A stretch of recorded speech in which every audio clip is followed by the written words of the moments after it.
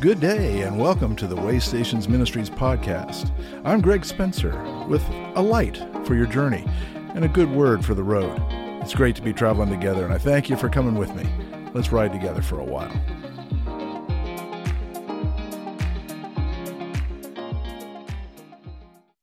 Greetings, friends, and Happy New Year to you. I hope that all is going well.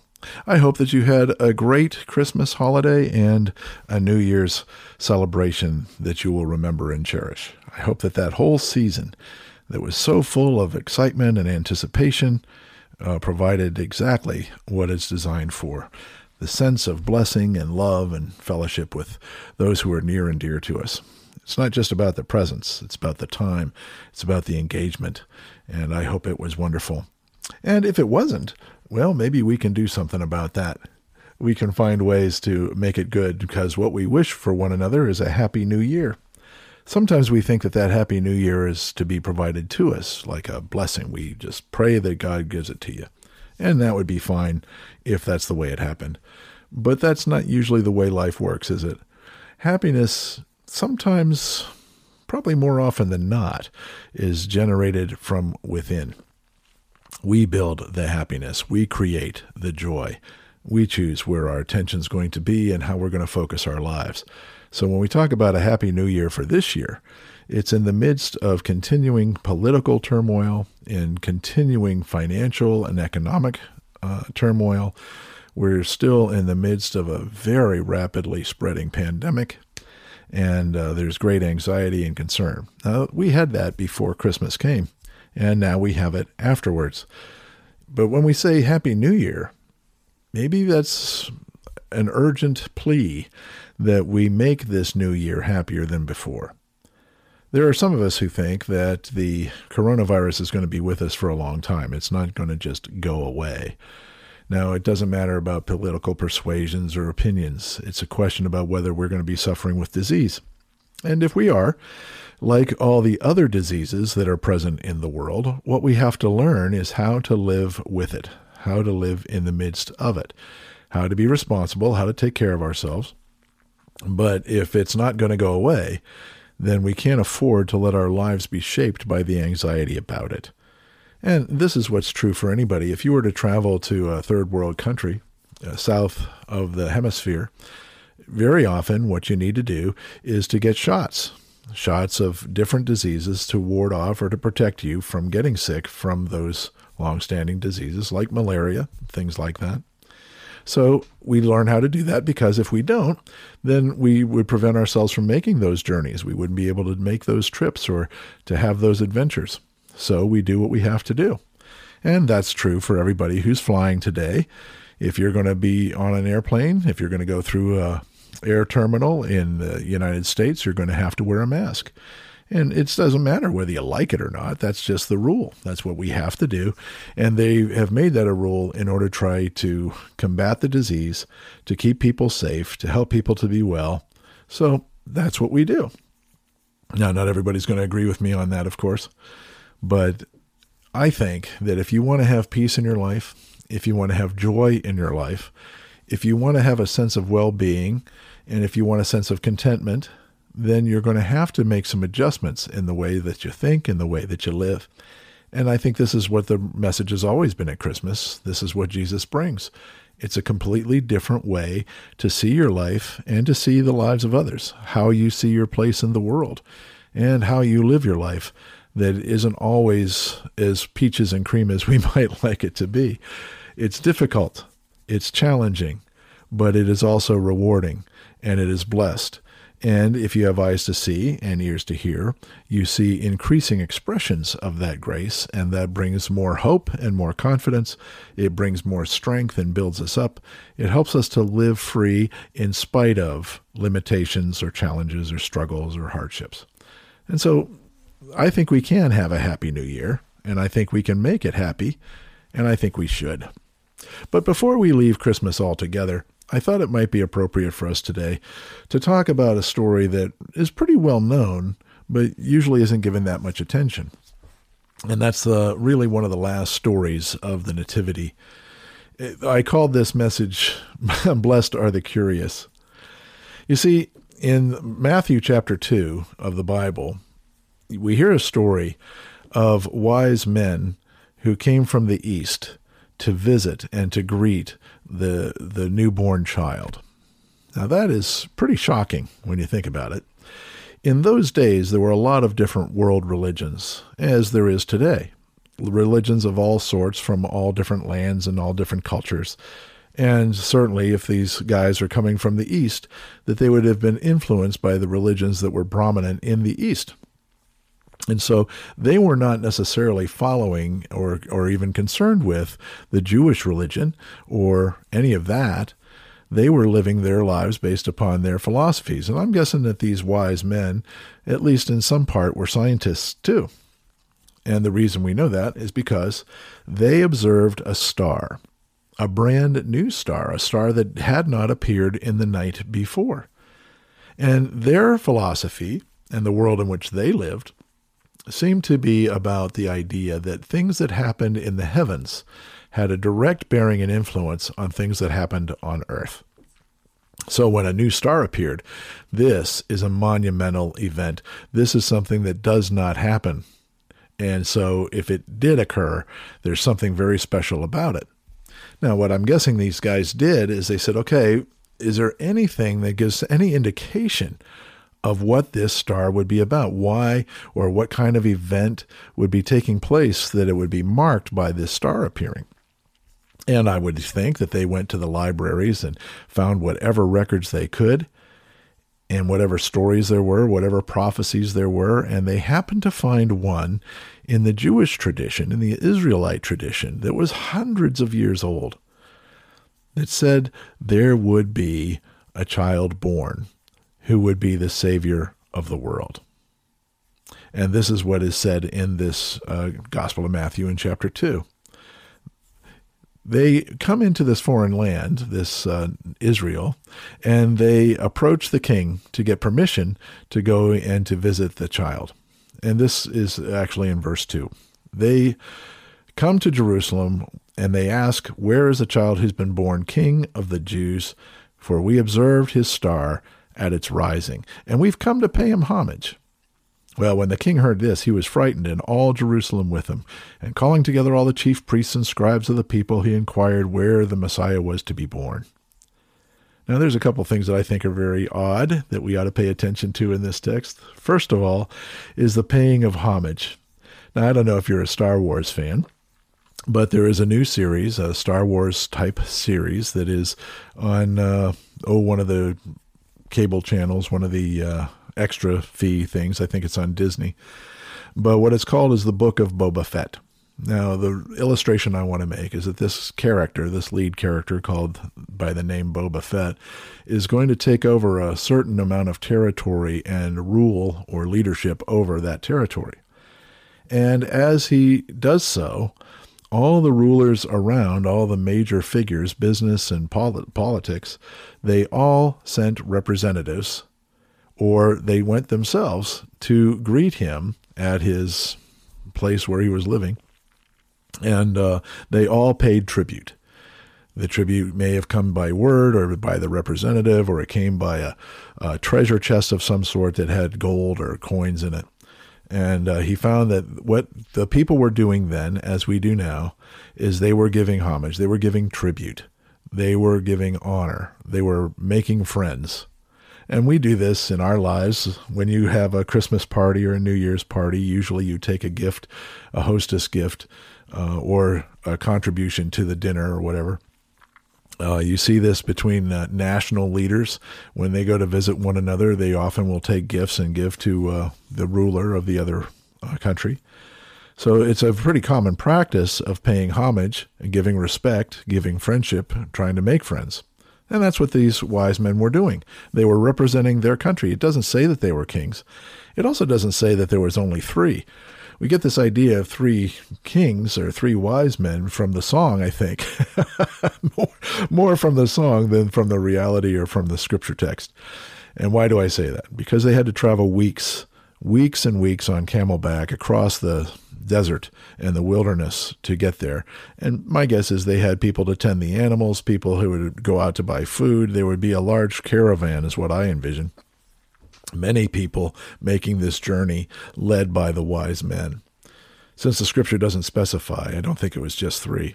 And it's hard to imagine a caravan or anybody traveling across the wilderness like that with just a couple of guys, or a couple of people, as the case may be.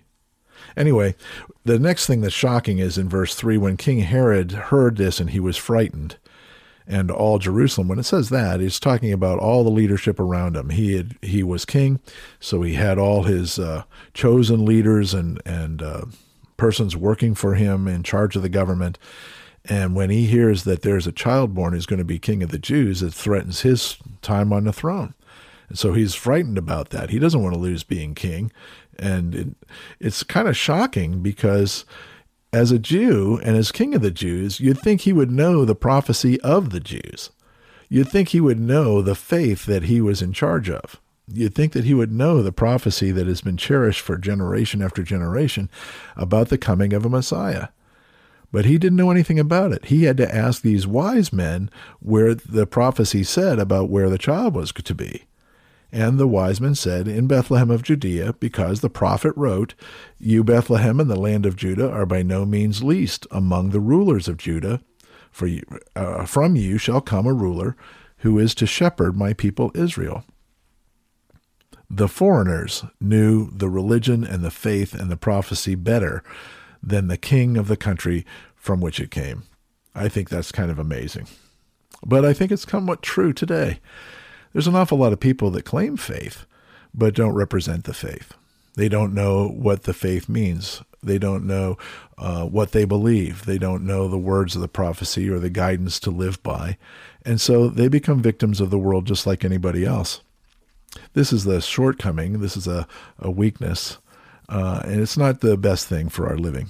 What I find is if people are driven by self-concern or by desire, they're never satisfied. No matter what they get, their whole life is based upon wanting rather than enjoying or celebrating what they have. So no matter what comes their way, they're always looking for the next thing that they want. And so that means they're never going to be happy. They're always going to be living in emptiness and dissatisfaction. That's not the place that we want to be. I think it's better to think about these wise men that out of their own tradition, seeing that star, said this is something significant not just for the Jews, but for the entire world. Things that happen in heaven, like the appearance of a star, affects everything on earth, not just one small part of it. And so we're going to go and we're going to make friends and we're going to be at peace. And so they take their gifts. When they see the child, they are delighted. They are thrilled to see this new life in Bethlehem where it was prophesied. And they could see that this was going to be a very special person in the world. And so they give him gifts. In their treasure chest, they offered gold and frankincense and myrrh, which is maybe why we think there's only 3. Anyway, in this idea, they see the child and they rejoice with Mary, his mother, and they pay homage to the child, and they give their gifts, and then they go home. Now, what is that all about? It's about the fact that they were curious about what God might be doing in their midst. And they are curious about the fact that they get to see it in their own context. They're able to see it and recognize it according to their own philosophies. And out of that, they were amazed and curious, and so they traveled, and it didn't matter how far they had to go or how much it was going to cost. They wanted to see the reality of it, and they wanted to be a part of it. Actually, and it's probably true for us too, that if God is going to be active in the world, we don't want to be left out of that. If God is going to be blessing, I'd like to get part of that blessing. I'd like to be connected to it, and certainly not apart from it. And this is what I think is important for us today. It's not that we're going to see a star, but we celebrate the star every year. It's not that we're always going to get everything that we want at Christmas, but we do get gifts at Christmas. It's not that everything's going to go our way. It's not that everything is going to go the way we think or expect, because life isn't like that. But we can enjoy the holiday and all the abundance of it, in spite of what we didn't get or what we might have been a little bit disappointed in. It's not about how difficult our circumstances are, the challenges that we have to face. It's about having a quality of life that appreciates and has hope. and they live by that hope. And this is the idea that we get from the wise men. Because they saw this sign, they spared no expense or effort to see it, and once they saw it, they were able to rejoice in it. They built their gift in the relationship, and then they were able to go home. But don't think that that just was forgotten. They would be looking, and they would be looking forward, and they would be paying attention. Why? Because a child isn't going to do a whole lot with gold or frankincense or myrrh. A child is not going to be leading. He's not coming in with some great power and sword. He's not coming with an army behind him. He's coming in a soft, quiet, gentle way, and it's going to take years for him to grow and develop before he ever enters into that position of leadership. So we watch and we wait, but we're looking forward with hope to good. And that means that we're going to be noticing more good than we ever saw before. We're going to be looking for better things in our lives and to appreciate them. Now, it may be on the basis of a hope that we'll see the Messiah, but we celebrate Christmas every year, don't we?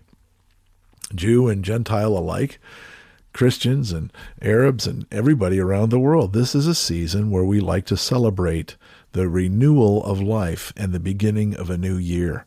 And we want to start that year with hope.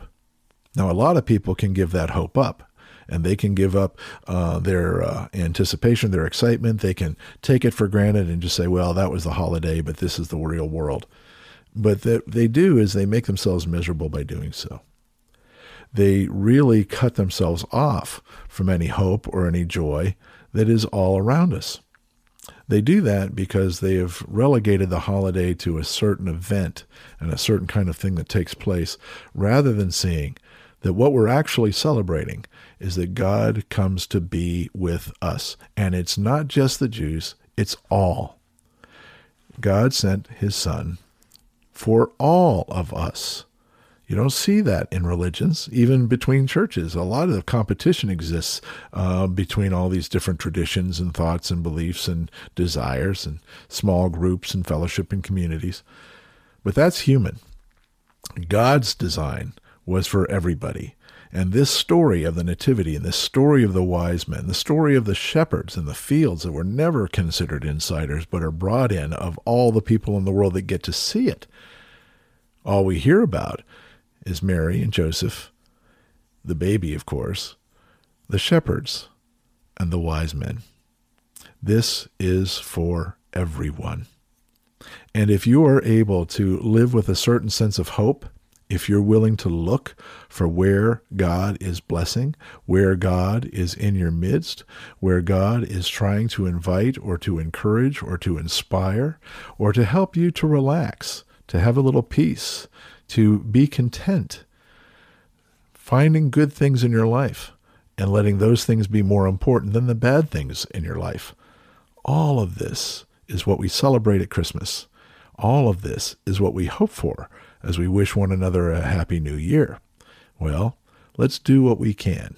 If we have to travel, if we have to spend a little time or effort or energy, if we have to change the way we think, isn't it worth it to find the peace and joy we hope for, and the contentment that we long for, and the peace that we need? I think it can be a wonderful new year. Oh yeah, we'll have the coronavirus for a while, and we'll see the political infighting for a while, and we'll see the economic struggles that rises and falls. But we can live well through it, and we can live well in spite of it.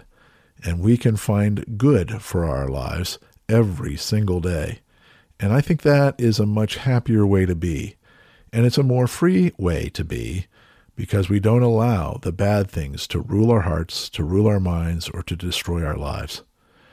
This makes us much more strong, confident, and courageous. It makes us confident about the quality of our lives, and nothing can take that away. Happiness, after all, comes from the inside, not from the outside. It's when we choose to be grateful. It's when we choose to be hopeful. It's when we see the love that is being given, and we respond with the love of our hearts and the joy of our souls, and we share that together. Wouldn't that be a much happier life and a much happier new year? So this message is to help you to actually have that joy and to experience that. And I hope that you will. I hope that we get to do it together. That's what this podcast is all about. That's what Way Stations Ministries is all about, helping us to find that joy and to live in that joy through everything that comes, no matter what. Because then we'll be well and we'll be happy every new year. God bless you.